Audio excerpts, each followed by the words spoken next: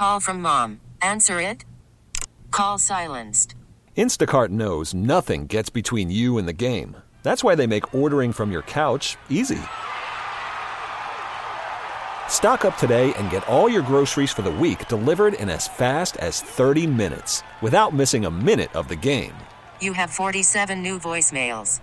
Download the app to get free delivery on your first 3 orders while supplies last. Minimum $10 per order. Additional terms apply. Welcome to the Cosmo Happy Hour. It's everything you would talk about with your best friends, from sex to celebrity to entertainment. From the editors of Cosmopolitan.com, this is the Cosmo Happy Hour with Elisa Benson. As women, we go through our lives hearing again and again that our bodies are supposed to look a certain way and be a certain size. But what if you're not that size? Most of us aren't and never will be. Today, we're talking about body positivity and women at the forefront of the movement who are finding ways to fight back.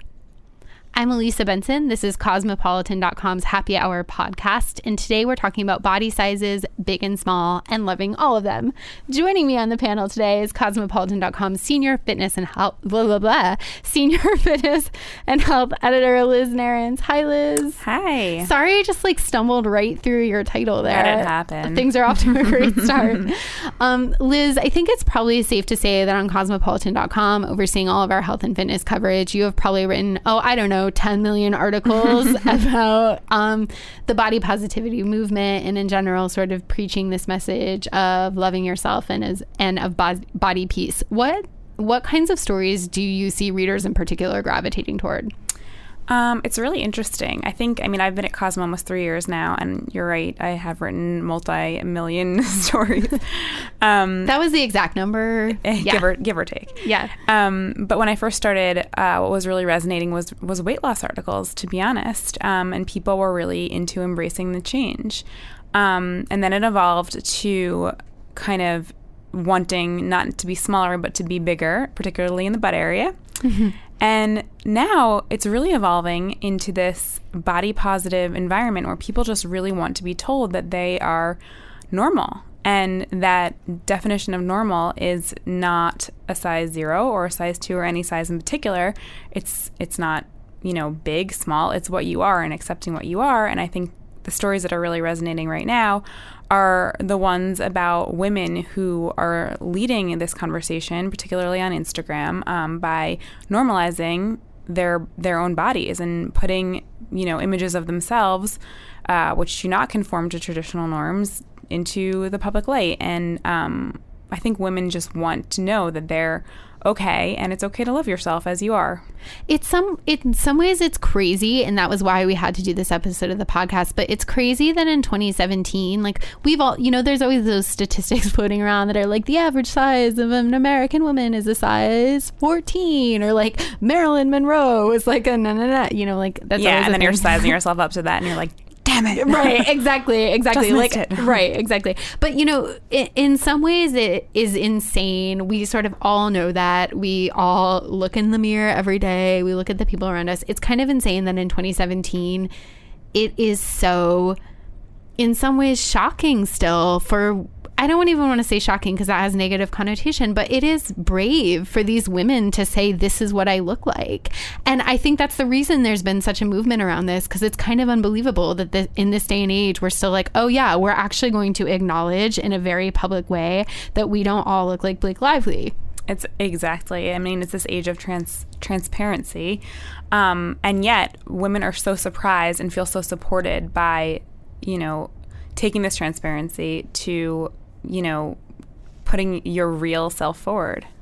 And I just think that, I think that especially in this moment in the world right now where it feels like women are having less control over their bodies than ever, this is a political statement. Even some of these, and we're going to talk to a lot of women on the episode today, but even these women in the body positive community that sort of have these neutral messages, it is political. It's political for a woman to post a picture of her body and say I own this, I'm not ashamed of it, I'm here, and I refuse to be sort of sidelined. I think that's really important. Exactly. Yeah. And in this environment where you still might not be able to go into any store and shop for your plus size jeans or bra or whatever it is, it's a way to really take back control. And I think that in and of itself is extremely empowering.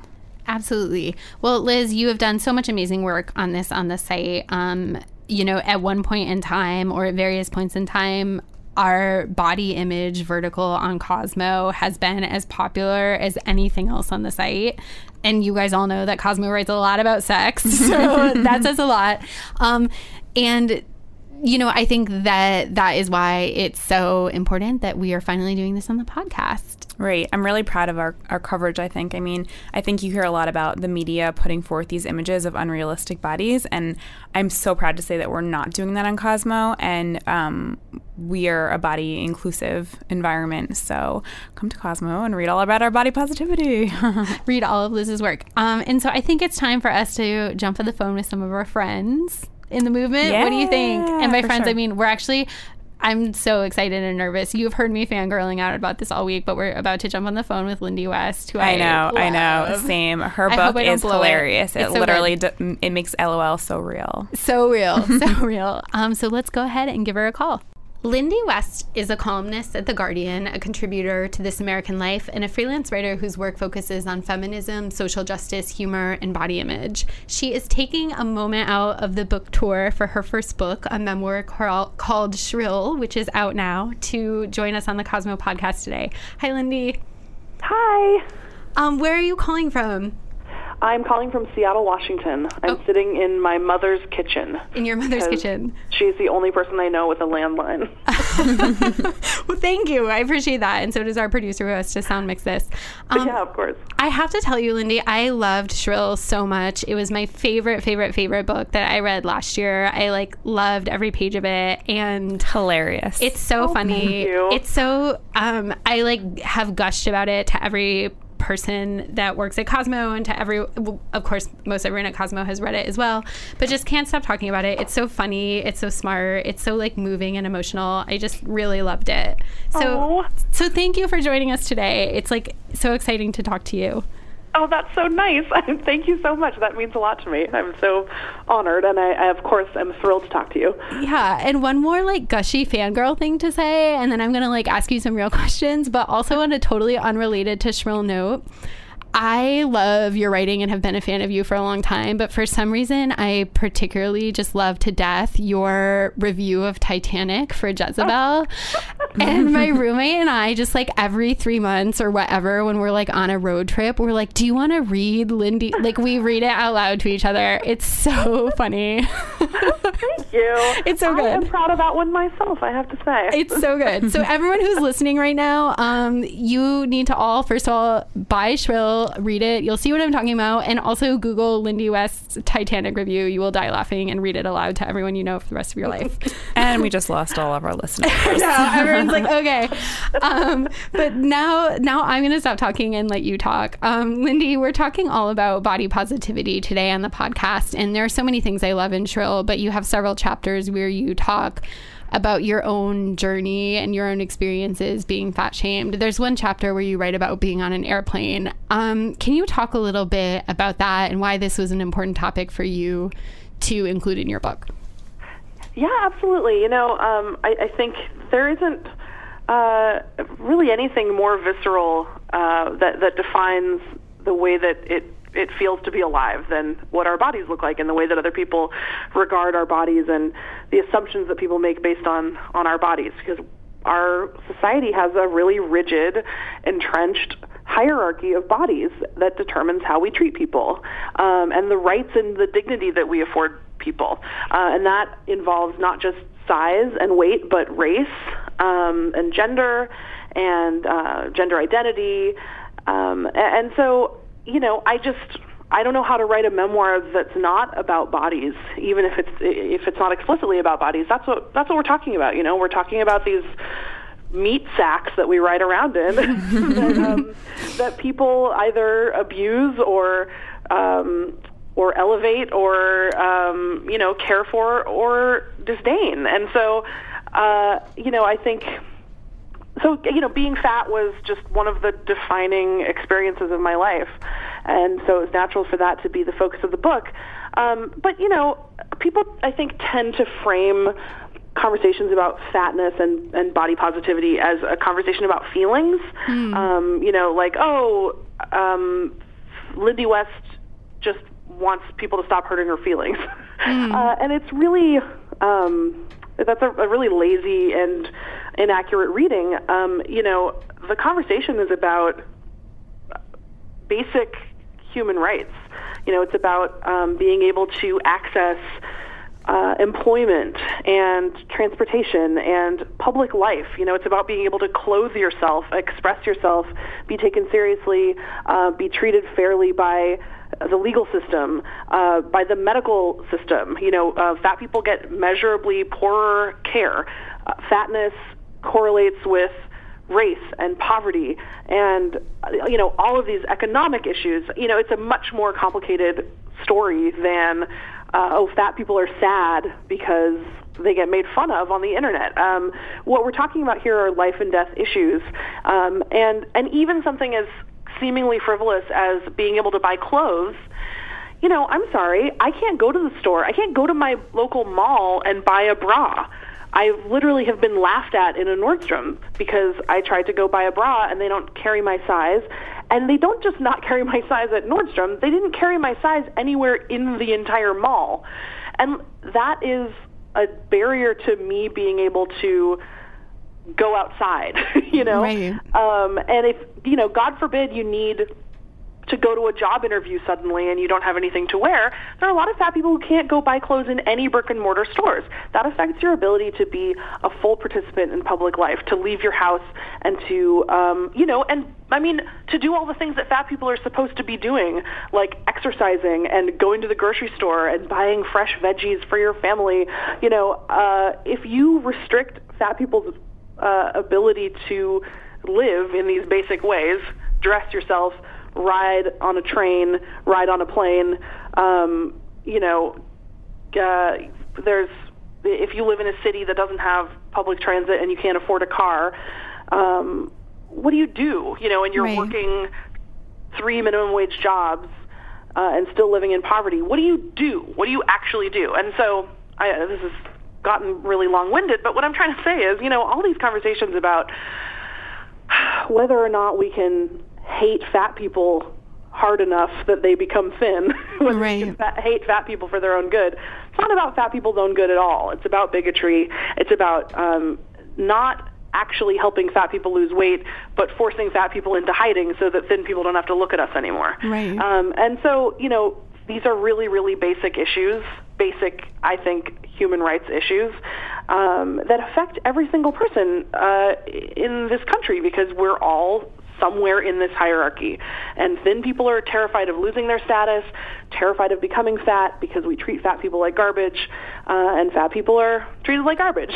So, and I think it would be amazing for anyone to read your book, which is, of course, part of the, I mean, as always in your writing, is very like emotionally vulnerable at points, but it would be shocking to me that anyone would read your book and not understand that you are connecting your own experience to this much larger conversation and this very political conversation and this very important conversation. So for people to read your book and say this is about your feelings is absolutely ludicrous. Missing the point. I mean, the people who say that probably didn't actually bother to read the book. Right. It's usually, that's a sort of, I just read the headline kind of argument. Right, you know? right. Oh my gosh. The amount of times that you must have to say, well, actually in the book or in the book. There's this one part in the book where you use the term emotional violence, which I think is a powerful term, and sort of talking about the way that our culture devalues marginalized groups to keep them feeling small.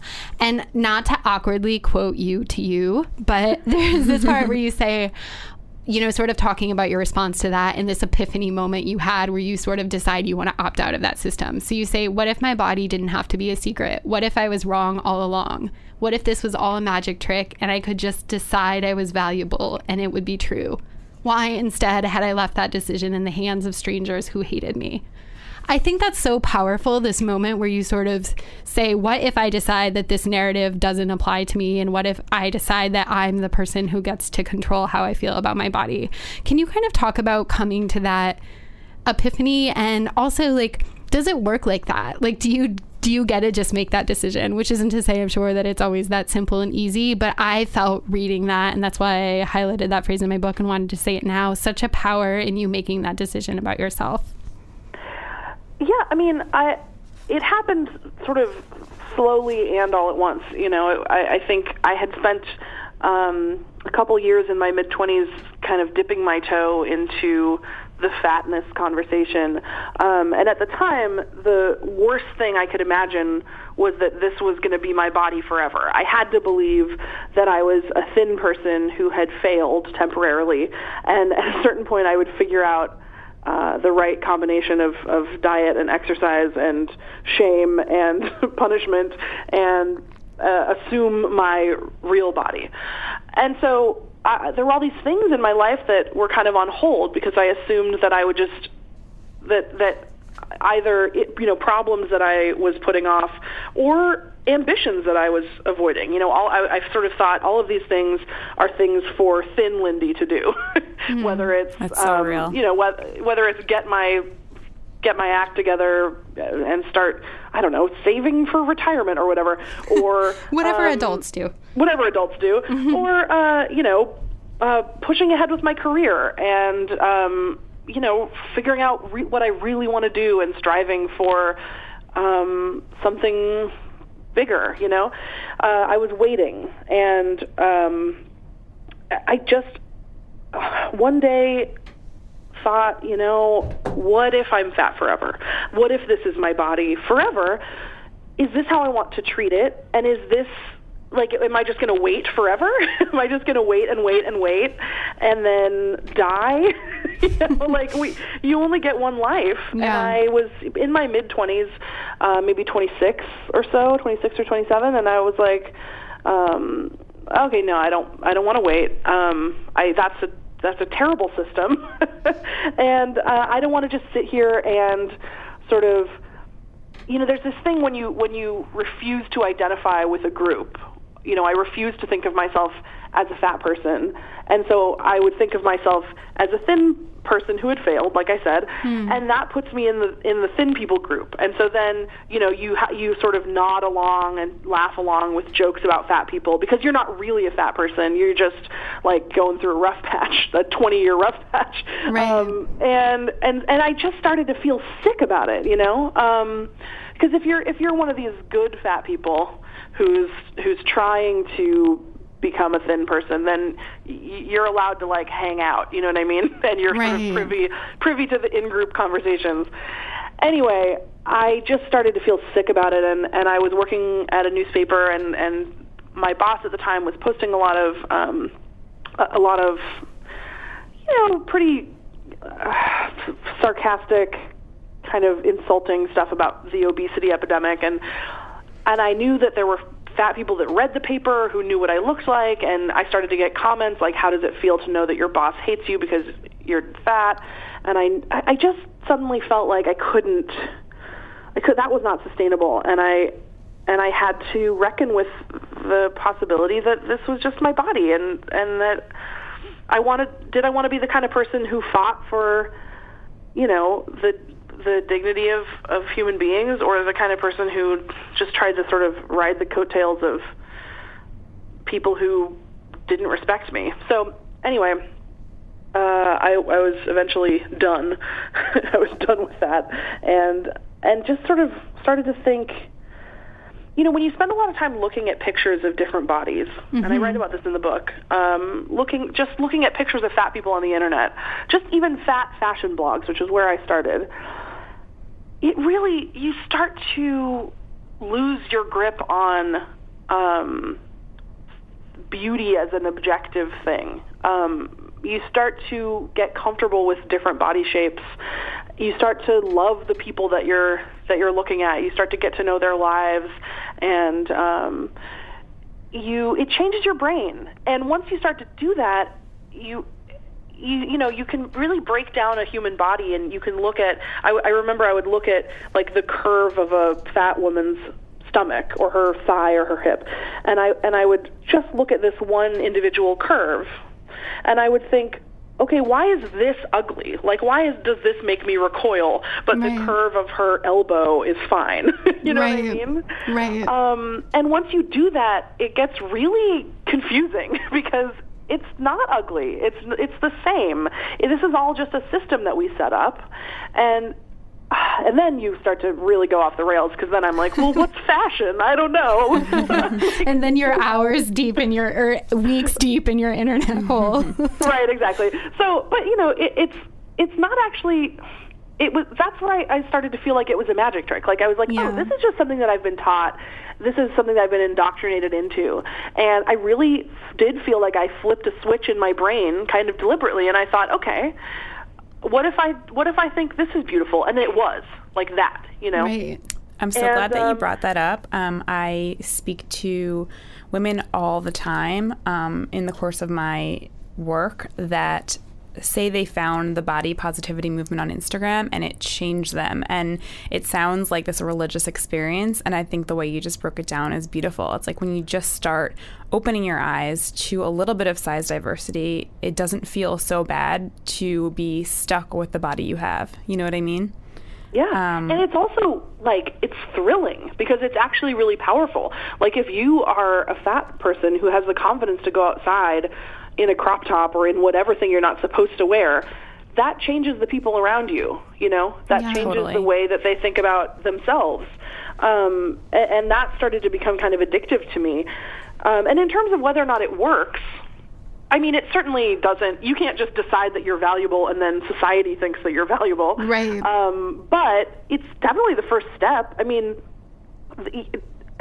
you don't get anywhere by not demanding what you deserve, not asking and not communicating. And so the sooner you start saying, no, I refuse to be treated like this.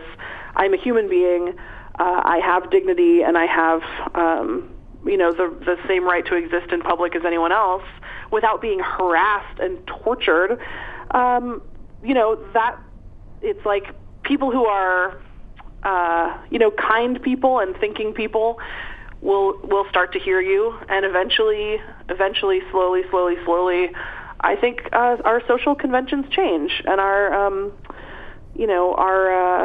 shared values change, and that starts with people not just asking for that dignity and humanity, but really embodying it. Really like going out and moving around and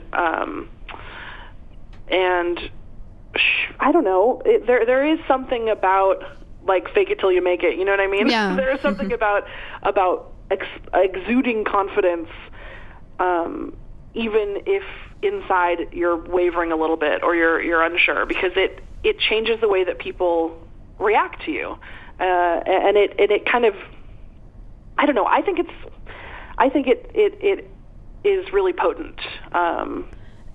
So I just try to be as public and loud and colorful and visible as possible, because I know the effect that had on me as a self-hating fat person. And I would imagine that you've gotten a ton of feedback since the book came out.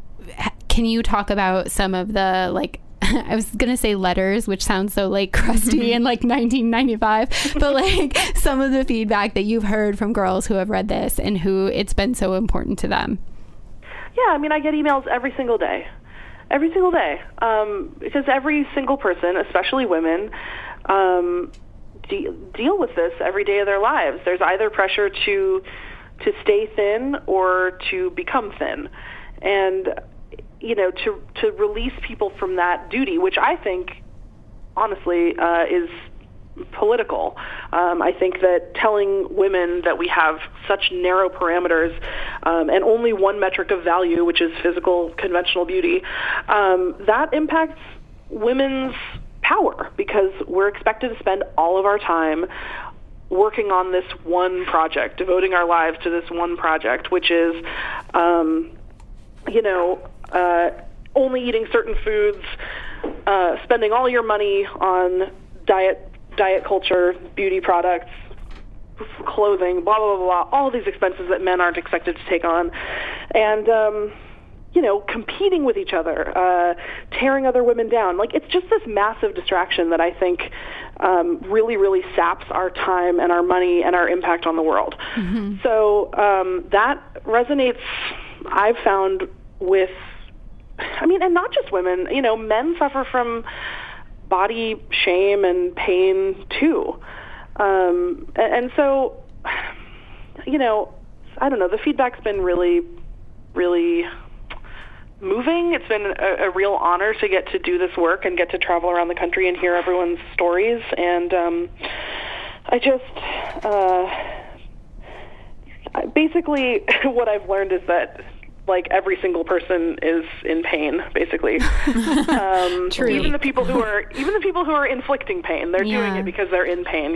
Yeah, and I think that is a very bleak takeaway from all of this, which I know isn't exactly how you mean it. But in some ways, it's sort of good to be reminded of that, and it makes what you're doing, which is being so honest about all of this, even more important.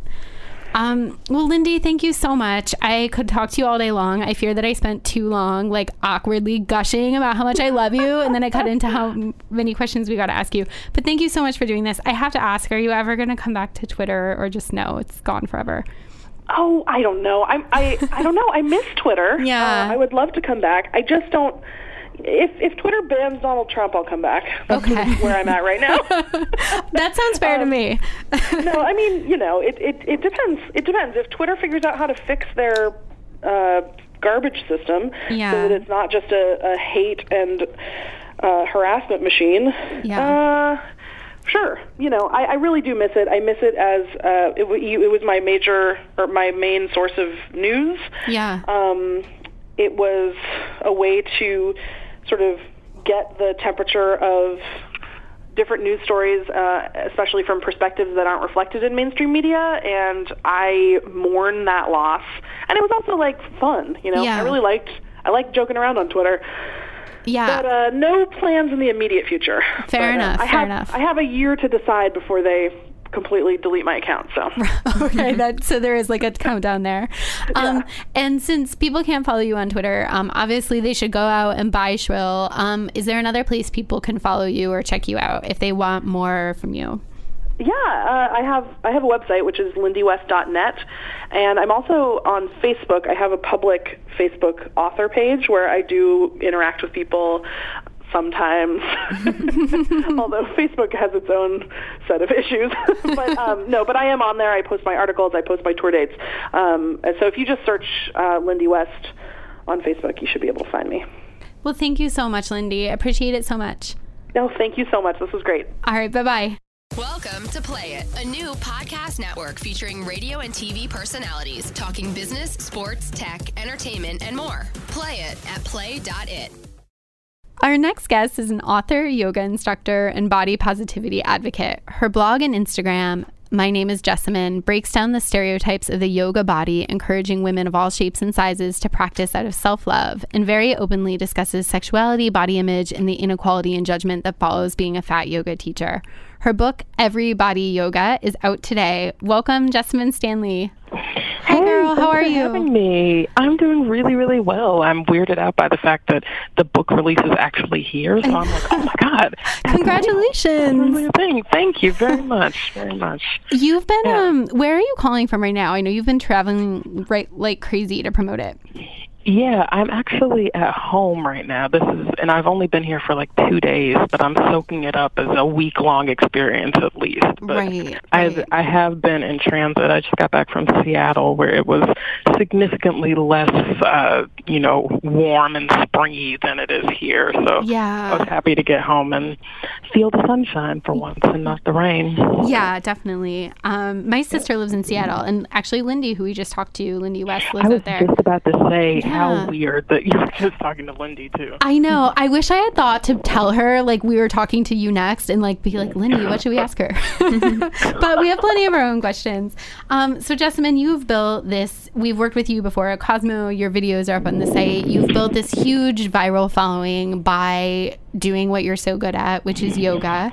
And, you know, being one of the people in this space who basically isn't like a size 2 Lululemon wearing little sort of traditional, I guess what people would traditionally think of as the yoga poster girl. So can you talk to us a little bit about, you know, your how you got into yoga, why it's been so important for you to share your journey, and sort of how you went from posting on an Instagram account with no followers to being a huge viral star?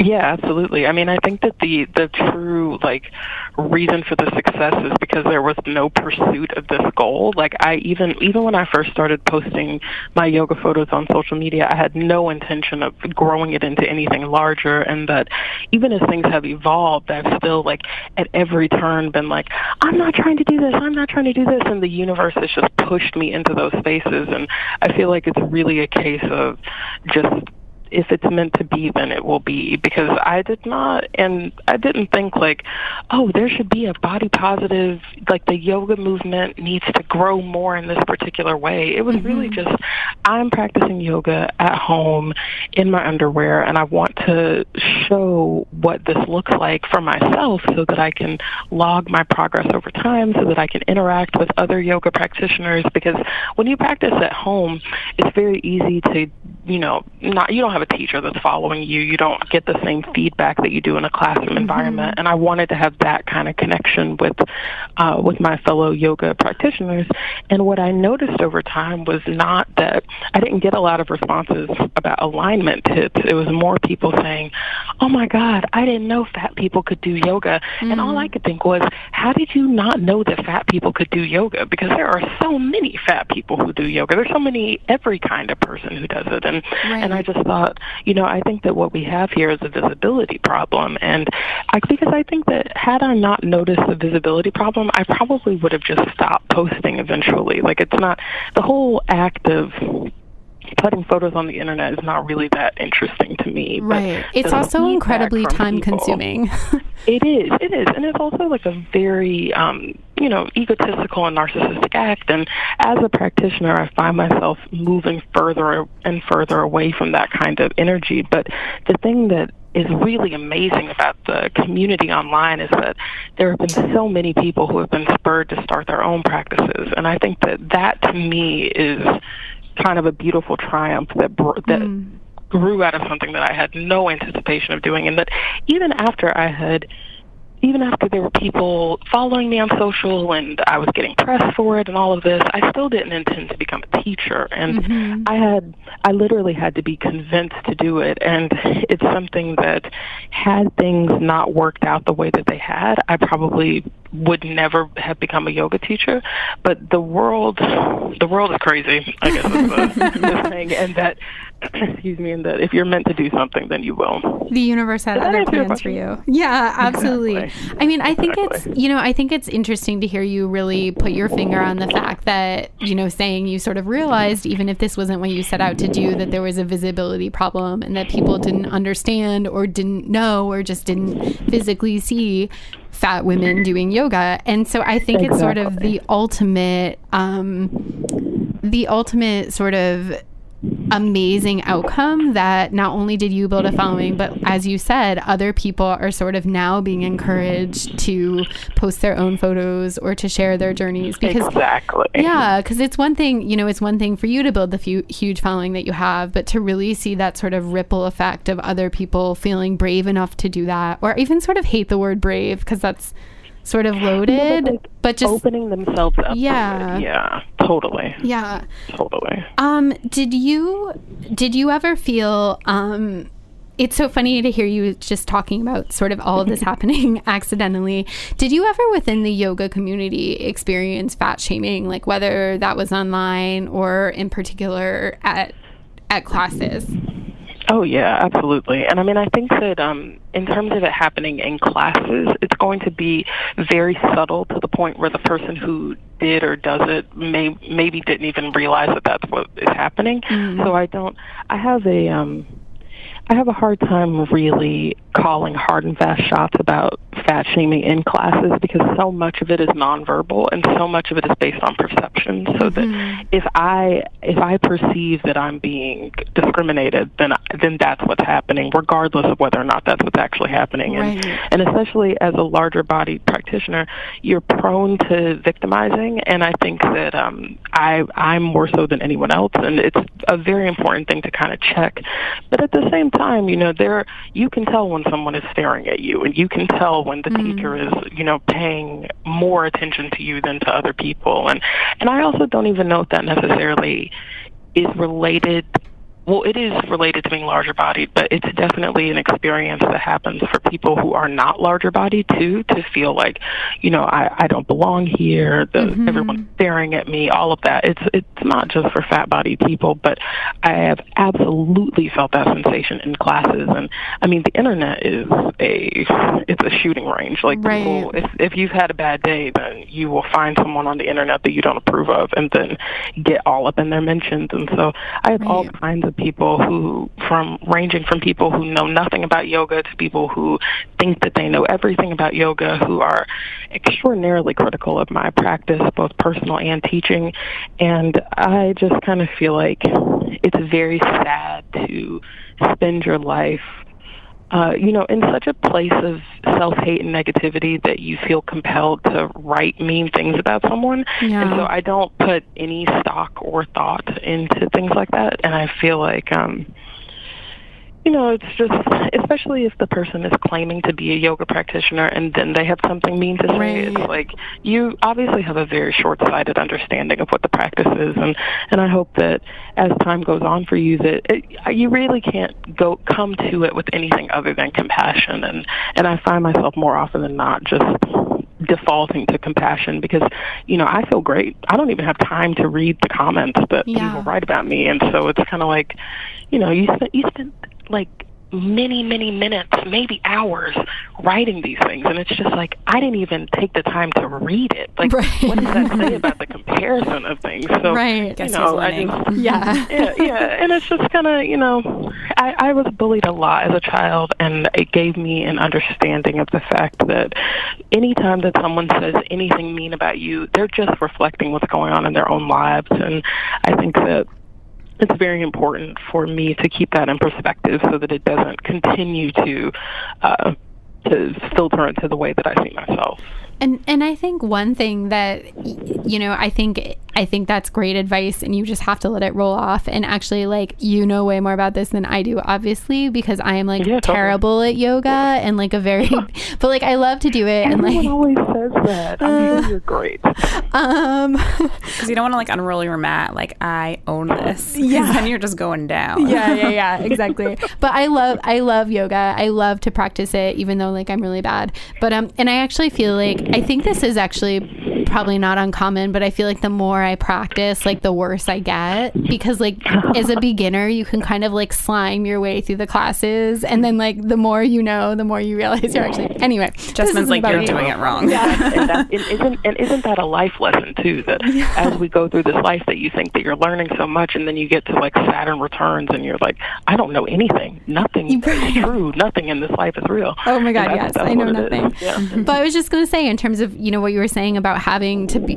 having to have a thick skin on the internet, and like I feel like that has been something that has been so important to me about my own super amateur yoga practice, is really the sort of mental aspect of being able to sort of find peace wherever you are. And so like sometimes I think about this thing, like about the breathing exercises. Like sometimes when I'm really stressed out or whatever it is, I just like think about that like yoga vibes of sort of being like, I'm breathing in, I'm breathing out, I'm breathing in, I'm breathing out. And so I don't know, I think there's sort of a relationship between there's definitely a relationship between what you're practicing and the way that you sort of have to deal with the haters in your own life. Anyway, I'm babbling on. That wasn't even a question, but I do. Well, I have lots to say about it. If you don't mind. I know that's Go ahead, jump right in. Well, better you than me. Maybe not lots, but I think that, first of all, the notion of not being good at yoga is something that I hear constantly. Like there'll be people who are like, literally exactly what you just said. This I've been doing it for a while and I'm not that good at it, and it's an amateur practice, et cetera, et cetera. And it's just so sad because truly we are all beginners. Always a beginner.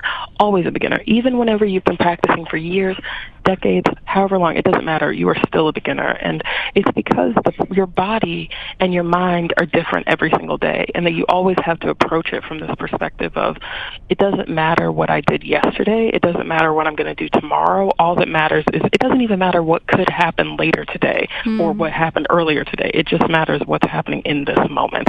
And that lesson is so profound because we spend so much of our time trying to know the most and be the best and always being number one. And we spend so much of our lives in competition with other human beings that it's very difficult to comprehend that in this one instance, this is not the time for competition. This is the time for just, and what you were saying about the breath as well, that the breath is the singular focus of the practice. Like that's the only reason that you even work on these more advanced postures, is to see how you're able to maintain your breath through the posture, that even if you were not physically moving and you were just breathing, that is still yoga and is in many ways the more important yoga.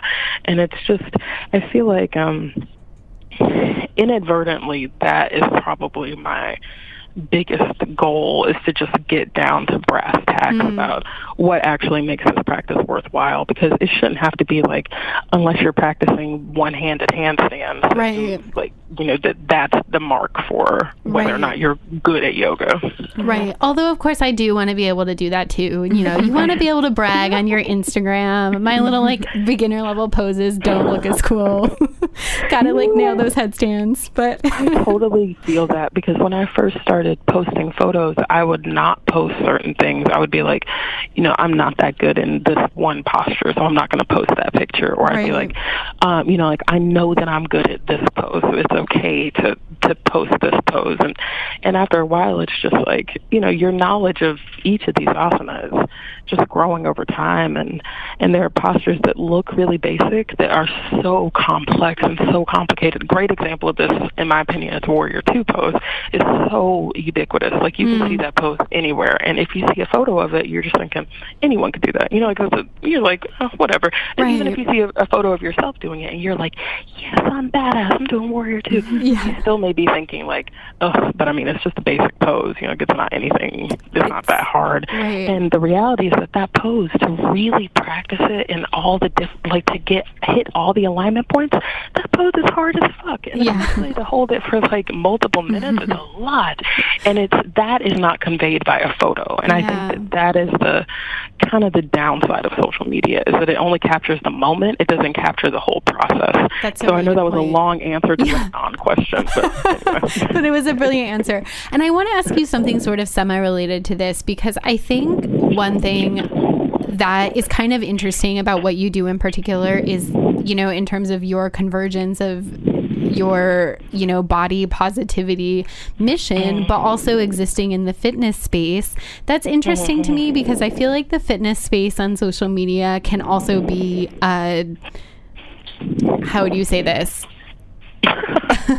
It can be a really negative space, and I don't even mean negative in terms of the haters, but certainly a lot of people obsess over their fitness routines. Obsess over looking at the sort of, I don't even want to say thinspo, because the social networks have done a good job of sort of making that harder to find, but this sort of line between Fitspo, this sort of line between fitness and body obsession. And you have an interesting point of view, because you have sort of a foot in both spaces. So how do you sort of walk that line between, I mean, you're so encouraging in everything that you post. I think it would be hard for anyone to misconstrue, but are you thoughtful about that? Do you think about, how to phrase your message so that you're keeping it positive and not sort of, I don't know, encouraging a hyper obsession with exercise or with, all of those things about. Yeah, I mean, it's definitely, it's both conscious and not conscious, because I only talk about certain themes. It seems like I talk about a lot, but it's very, very carefully curated topics. There's some things that I just don't go into them, because I don't feel like engaging with a larger audience about those particular topics, not because I don't want to expand the dialogue, but just because I don't feel like it's within my mental and emotional capacity to do so. Right. But within the topics that I do discuss, I think that I probably think about it a little bit less than some people do, because I want to be as honest as possible. And I think it's really hard to be honest and authentic and be carefully curating everything. Right, be overthinking it. So like I don't go out of my way to be intentionally positive, primarily because I don't think that yoga is meant to be intentionally positive, and I think that it's meant to just be about, again, honesty and authenticity and truth.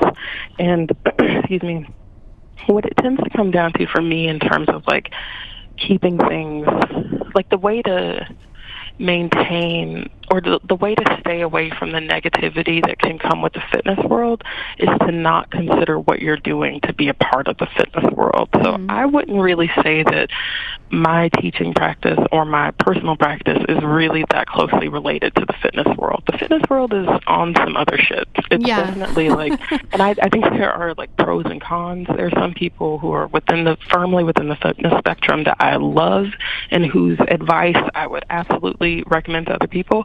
But I think that overall, the fitness world is overwhelmingly body negative. It's all about changing your body to fit somebody else's standards. It's not about self-reflection. It's not about looking within yourself.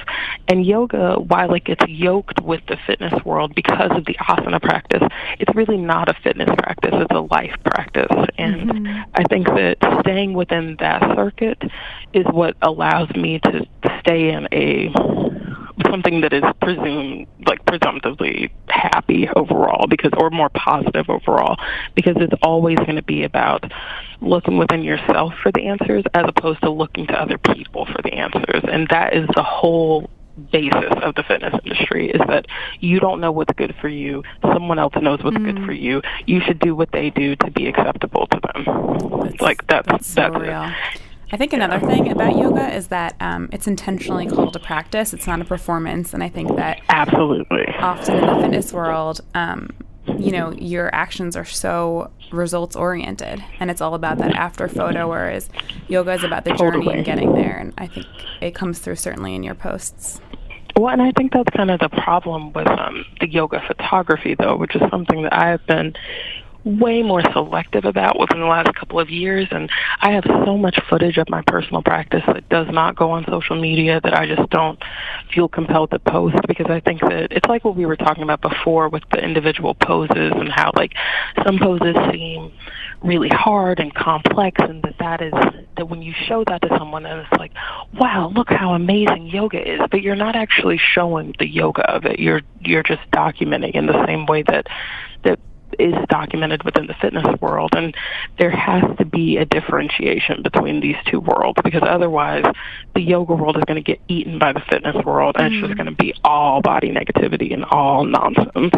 Well, I think on a sort of just like anecdotal human level, in some ways, I think that's like already happening. Like, I feel like, as I'm continuing my yoga practice, and I'm even talking to people about it, whatever, like want to go to a class sometimes, and a lot of this like, I don't like the classes where they do the breathing stuff. I like the classes that are a workout, and I think that well, I think that's, even a lot of, not mentioning any names, but, even a lot of like fitness yoga studios that have sort of popped up where it's like the whole idea is that it's like really without supposed the spiritual stuff. Yeah, like that it's really supposed to be this like power, like hot butt yoga workout or whatever. Which like, absolutely. Yeah, like not that there can't be room for everybody, but I think it just makes what you're doing even more important. It's funny because I have enjoyed so many of these classes where it's like, there's no spirituality at all. There's no inner sight. It's about the sweat. And there is the thing about yoga is that you can continue to do this shit and think that you're not getting into the spiritual aspects of it, but you are always getting into it. Yeah. Because even though like the movements are just, especially like the more popular movements that you see in typically these classes that we're talking about are like vinyasa style classes, that when you see these classes, it's really just calisthenics ultimately. Yeah. But the connection with the breath and the calisthenics, that's the yoga. So that whenever you're having these like massive realizations about yourself, or when you feel like this is just so good, you know, it's specifically yoga too. It's not just the exercise. It's specifically going to the class. Then that is the spirituality working on you. And I think that one of the reasons, and I'm sure that y'all see this or hear this constantly in New York, like there's so many people who are like, oh my God, I love yoga, but I just hate it when they're like talking about spirituality or when they're talking about breathing. It's really boring. I just want to be in motion, et cetera, et cetera. And I think it's because as a society, we stray away from spirituality because it gets so deeply linked with religion, and that many people have conflicting views about that it's like, you know, whether you're religious, whether you're not, whatever. And the reality of yoga is that it doesn't matter what you think. There's the truth of the light within all of us, and that's what the practice is speaking to. And whenever people can actually get down to that, then you get to a much meatier and more interesting place than just like, oh, I go to class because it makes me sweat. Because eventually you'll stop going to class because it makes you sweat. Like you'll start going to a different class or whatever it is. And I just I think it's really important for modern practitioners to make that distinction. Right. Sure. Sweating in and of itself isn't really that like exciting of a pursuit. Exactly. I think at the end of the day, so many ways of sweat. Yeah, as long as you get to that my body is my temple mentality, I feel like you've won. Yeah, for sure. Totally. Well, Jessamyn, before we have to let you go, and I could actually talk to you about this all day, and I'm also like, do I need to do a separate episode of the podcast specifically about yoga, which is kind of what this turned into. For yogis who hate yoga. For yogis who hate yoga. But before we have to let you go, tell everyone where they can find the book, the best place for them to buy it, and like the most important need to know thing about it. Yeah, totally. So you can find all the information on my website, JessamynStanley.com. All of the information about my tour dates is at JessamynStanley.com/tour. You can buy the book basically anywhere from Amazon to Barnes & Noble to your local bookseller. I always recommend buying things local, especially if it's from one of the bookstores that is hosting one of my events. And again, that's all at JessamynStanley.com. But you can find it literally everywhere at this point. But, you know, support your local bookseller. That's so exciting. Yeah. Well, congratulations again, and thank you so much for doing this. We love working with you at Cosmo, and we'll have to think of something fun to do together again soon. Please, it was such a pleasure, and y'all stay in touch. Have a great day. For sure. You too. Bye, Jessamyn. I wanted to share with you my new favorite website for buying those random household items I used to find myself running out to get last minute. It's called Jet, and it's a shopping site that makes it easy to save money on the stuff you buy all the time. Here are the best parts about shopping with Jet. Prices drop as you shop. The more you add to your cart, the more you save. I'm obsessed with that because I always feel like if I'm spending a ton of money, I deserve a deal. I know you guys are with me. You get free shipping on orders over $35 and free returns within 30 days and 2-day delivery on thousands of everyday essentials. There are no membership or annual fees, no like weird subscription-y things. You get all the benefits without paying an extra price. I love that I can literally order toilet paper, laundry detergent, and anything else my apartment needs, all while lounging at home, and know that it'll be at my door in no time. This is especially convenient if, like me, you live with a roommate and you have to like share the price on all of these things. It makes it so easy to like pick out your cart together, order it all, split the cost. Plus, by planning ahead and ordering everything I need at once, it actually saves me money, which is a total win-win. I'm going to hook you guys up with a special deal. You can get $10 off your first 3 orders. Visit jet.com and enter promo code Cosmo at checkout. Give Jet a try today and make sure to use our special promo code Cosmo. Don't forget, that's an extra $10 off your first 3 orders at jet.com and enter promo code Cosmo. Welcome to Play It, a new podcast network featuring radio and TV personalities talking business, sports, tech, entertainment, and more. Play it at play.it. Our next guest is a body positivity educator and the face behind an Instagram account that you probably follow. It's filled with pretty pastels and lots of self-love caption selfies. With over 728,000 followers, she very openly shares her journey recovering from anorexia to loving her body and celebrating others regardless of size and embracing all imperfections. Please welcome Megan from Body Posi Panda. Hi, Megan. Hi, thank you so much for having me. Yeah, thank you so much for calling in. I want to ask you, first of all, which you've probably talked about this a million times, but where did Body Posi Panda come from? Oh, it basically came from me realizing a few years ago that I just couldn't hate my body anymore. I think so many of us are kind of at that point where we're like, I just can't do this. I just can't keep starving myself and hating myself. And I kind of stumbled across body positivity on Instagram 3 years ago, and it changed everything for me. So I instantly realized that I had to share the word, and I had to tell as many people as I could about body positivity too. And where did your actual handle come from? Where did you come up with the name? Oh, I just love pandas. I have nothing clever behind that. They're just adorable. That works. So I want to actually ask you about the photo that you just posted earlier, where you sort of were talking about this idea, shutting down the idea that promoting loving yourself is also promoting obesity. And I think that is something that continues to be a sort of challenge that the movement has to face. Can you talk about how you sort of shut that down when you say it's dangerous for us to tell fat women to love themselves because what they should really be doing is not being obese? How do you shut that person down or shut down that line of thinking? Yeah, 100%. I mean, oh God, it's such a complicated issue, and there's so many aspects to it. But basically, nobody is promoting a body type just by existing in it. Thin people don't get accused of promoting thinness whenever they post a picture of themselves on the internet, And, a fat woman who posts a picture of herself on the internet isn't saying, hey, everyone, be fat like me. Come on, let's all gain weight. She's not promoting anyone else gaining weight. She's just saying, I'm here, I deserve to exist, I can be happy at this size, and you can be happy at whatever size you are. It's not about encouraging other people to be any kind of body size. It's saying that you are all good enough as you are.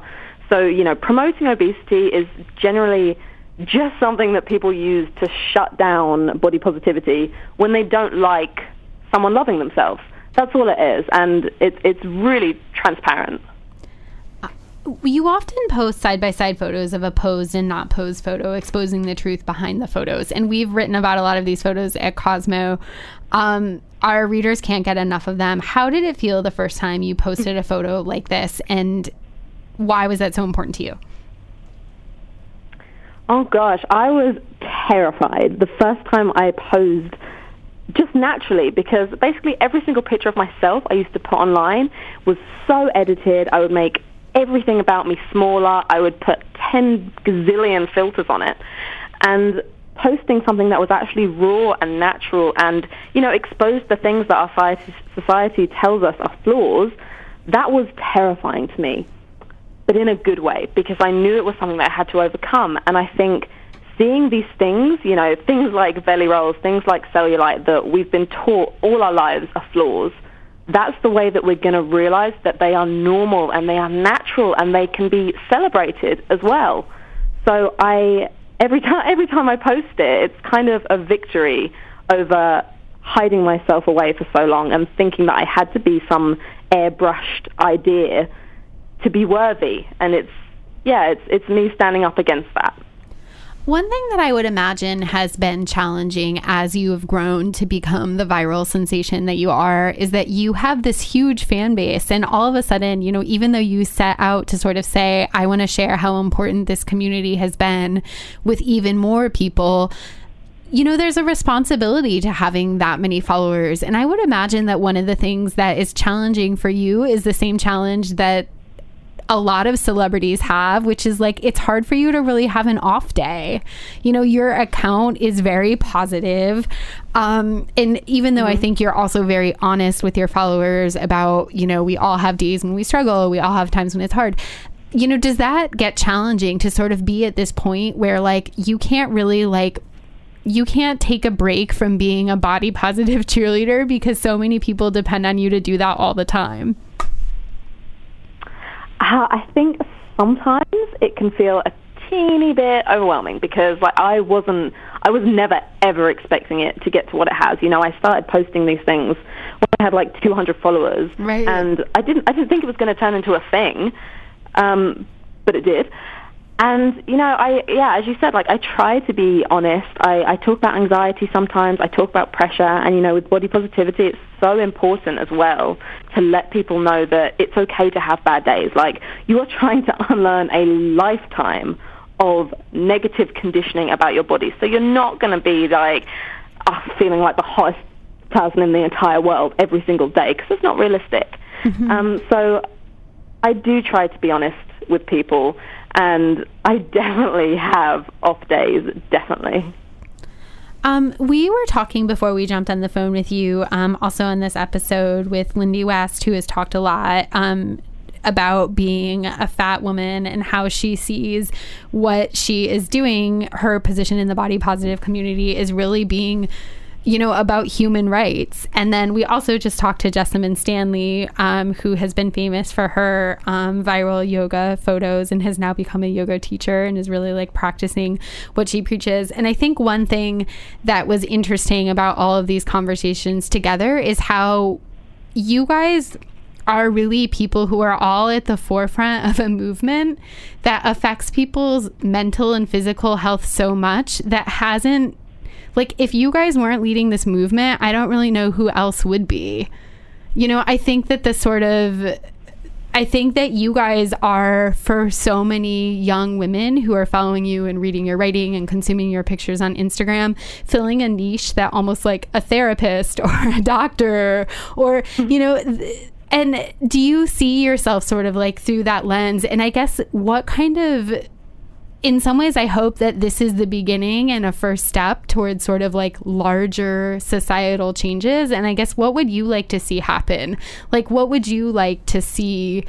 Where would you like to see the body positivity space in another 5 years or in another 10 years? Well, I always joke with people and say, you know, the goal is body positive world takeover, just everywhere. But, you know, I'm kind of not joking because that is absolutely the goal. I think body positivity will have done its job when we don't need it anymore because it's just the norm. Like, it's not even a special thing to feel good about yourself. You know, just people just naturally feel good about themselves. I would personally really like to destroy the diet industry, but I'm not sure how realistic that is. So, you know, just like take it down a peg or two, I'd be okay with. And yeah, just make diversity the norm, you know, so it's not a big deal when someone shows some belly rolls or, you know, when a campaign has a diverse range of models. So it's just normal.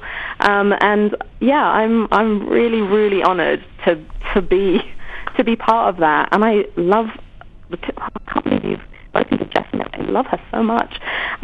Sorry, you cut off just for a second there. You were saying about Jessamyn, is that what you said? You cut out just for a second. Oh, yeah. I just freaking love her so much. I can't wait to read her new book. Oh, yeah, exactly, which just came out. She's amazing. And finally, the last thing that I wanted to have you sort of talk about is that I think with any kind of community, all of the terminology around it can be really loaded. And I think the word fat in particular is a word that, you know, for so long has had a negative connotation and is now being reclaimed by the industry. There's also been a lot of talk over the past several years about the term plus size. Can you just talk a little bit about terminology and what is important to you and sort of what you try to, you know, the sort of discussion around it within your community? Mm-hmm. Well, most of the body positive advocates I know have reclaimed the word fat, and, you know, that was a really crucial first point in their journey, is to take this word that's always been used against them, that's always been used to tear them down, and say, you know what, I'm taking this back. It's mine now. You cannot hurt me with it anymore. And that's such an important step, and it really is. It's just a descriptor, you know. Some people are brunette, some people are tall, some people are fat, some people are thin. And we shouldn't be afraid to say that and reclaim that. I did an interview over a year ago, and the interviewer said, now, let's get serious, because some people are probably offended that you call yourself chubby. And I just you know, why would other people be offended? You know, I've taken that back. I am chubby. I'm soft. I like that about myself. And if I call myself that, you know, no one's going to come along and hurt me with it. No troll is going to come along and call me fat and me be offended. That's honestly, it's not an insult anymore. Do you think that was because, sorry, just to jump in, do you think that they were upset about you using the word chubby because you're not like large enough? I mean, I think that there is obviously a great range in body diversity in the body positivity movement, and you were a very, very loud voice therein. Do you ever get any feedback for not being like big enough? There's definitely tension at the moment within the body positive community about a lot of the space being represented by smaller bodies and generally thin, white, cisgender female bodies. And it is really, really important, I think, for people to acknowledge their privilege and to elevate the voices that this movement was actually created for, because, you know, it was created for the most marginalized bodies, by fat, queer women of color created this movement, and they shouldn't be pushed out of it. So, yeah, I mean, I do get some criticism for being a big voice with a smaller body, but I try my best to be educated on the issues and to recognize my privilege and to keep raising up those other voices as well. And I think your feed really feels like such a community. Like, you are on there, of course, all the time, but you also are constantly featuring other women and talking about your role models and girls that you love in the community. And I think that's, you know, it's clear from looking at your feed, aware of the platform that you have to sort of, you know, put a spotlight on other women. And I talk to other women. I try to. I was just going to say, I talk to women in the body positive community all the time, and they invariably mention you, and you inspire so many women from so many walks of life, I think, like on every continent. So they're definitely resonating with your message. That's so cute.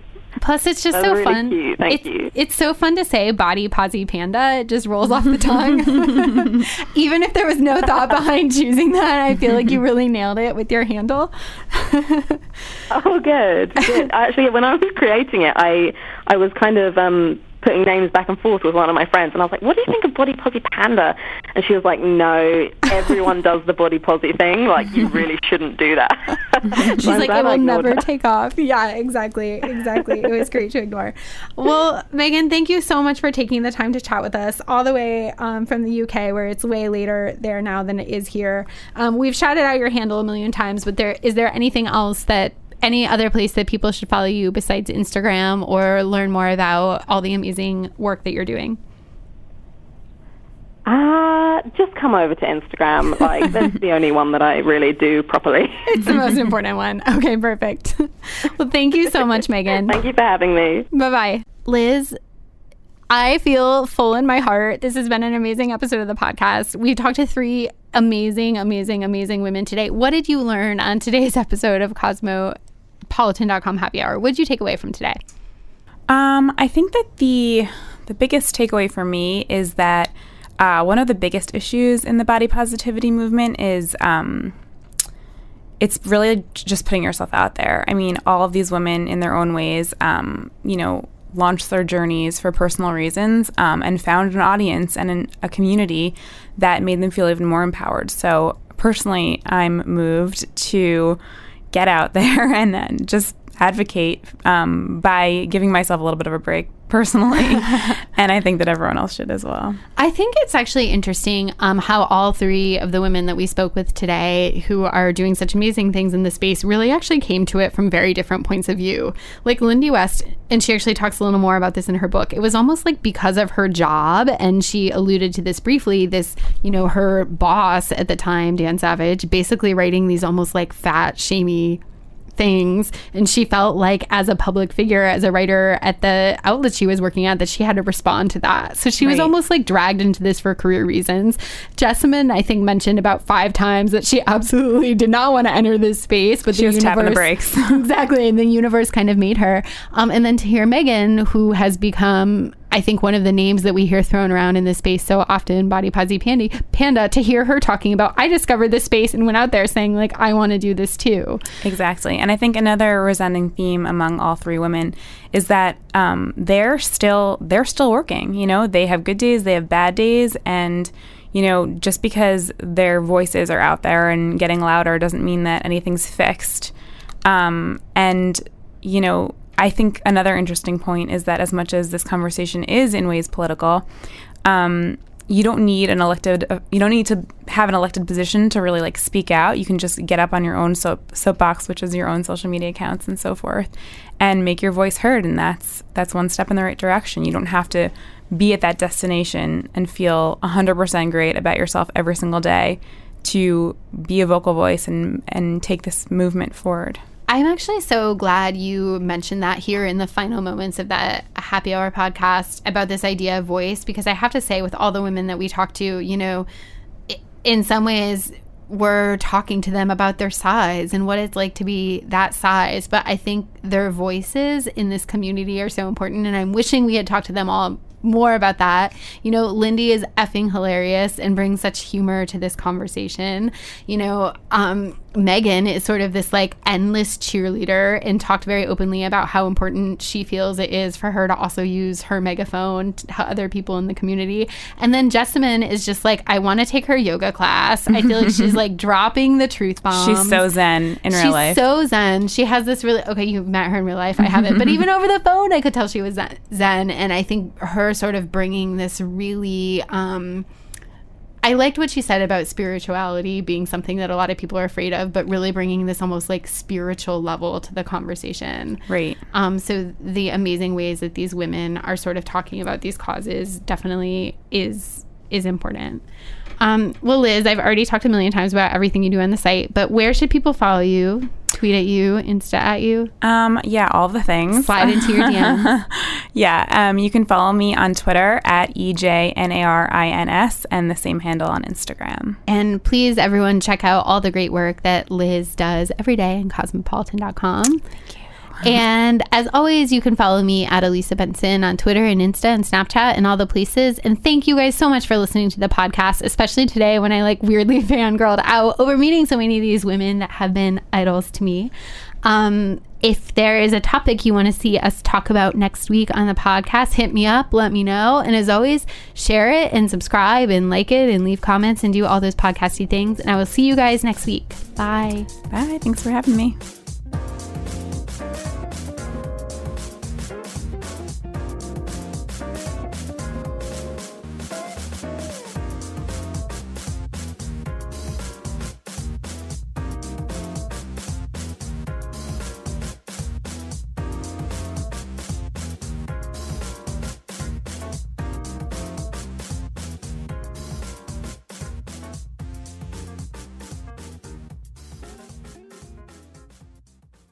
This episode is brought to you by Progressive Insurance. Whether you love true crime or comedy, celebrity interviews or news, you call the shots on what's in your podcast queue. And guess what? Now you can call them on your auto insurance too with the Name Your Price tool from Progressive. It works just the way it sounds. You tell Progressive how much you want to pay for car insurance, and they'll show you coverage options that fit your budget. Get your quote today at Progressive.com to join the over 28 million drivers who trust Progressive. Progressive Casualty Insurance Company and Affiliates. Price and coverage match limited by state law.